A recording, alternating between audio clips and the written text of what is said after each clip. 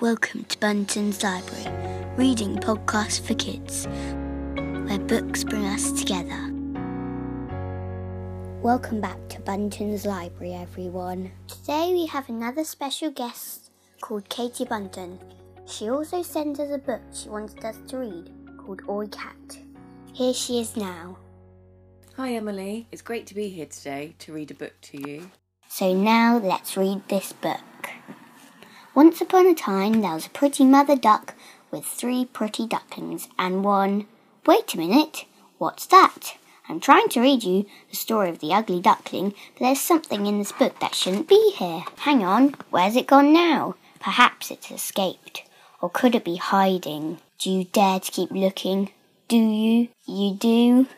Then let's turn the page very, very carefully.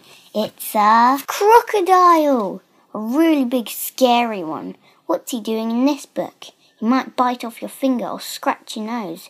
I've heard crocodiles like to do that, just in case. Watch out, he's on the move.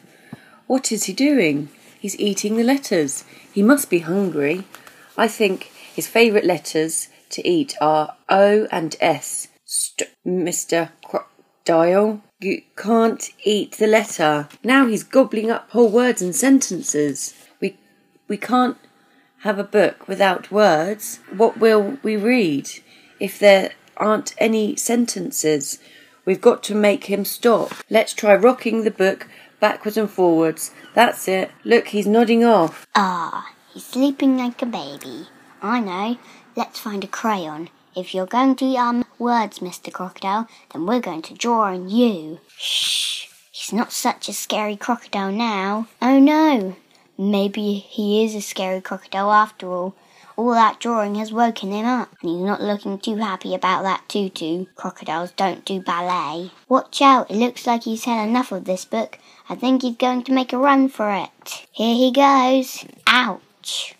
Well, who would have thought it was so hard to get out of a book? Maybe if you shake the book, he'll fall out. That didn't work either. But look, he's worked out what to do. He's munching a hole through the page, and he's nearly out. Goodbye, Mr. Crocodile. I wasn't scared. Were you?